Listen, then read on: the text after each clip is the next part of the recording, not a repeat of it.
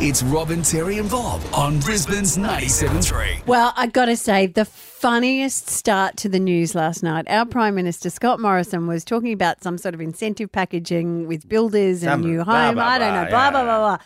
But his people and the camera crews clearly had not discussed where they were going to stand with the fella whose house they were standing in front of. Because as soon as they started to record, this is what happened. Can everyone get off the grass, please? Sure. Let's just move back from there. Hey, guys, I've just reseated that. Please, off the thing. All good? That's all good. Thanks. He could have turned the sprinklers on and got rid of them as well. Oh, that was so funny. One of our sound producers, Brett, heard that, and he's a big fan of Clint Eastwood. If you've ever seen Gran Torino, Clint isn't particularly keen on people being on his lawn either. And here's what might have gone down if ScoMo had ended up outside Clint Eastwood's house. 10,000 Australians. Get off my lawn. Sure. Let's just move back from there. Did you hear me? I said get off my lawn now. Yeah, please, off the thing. That's all good. Thanks. Get off my lawn.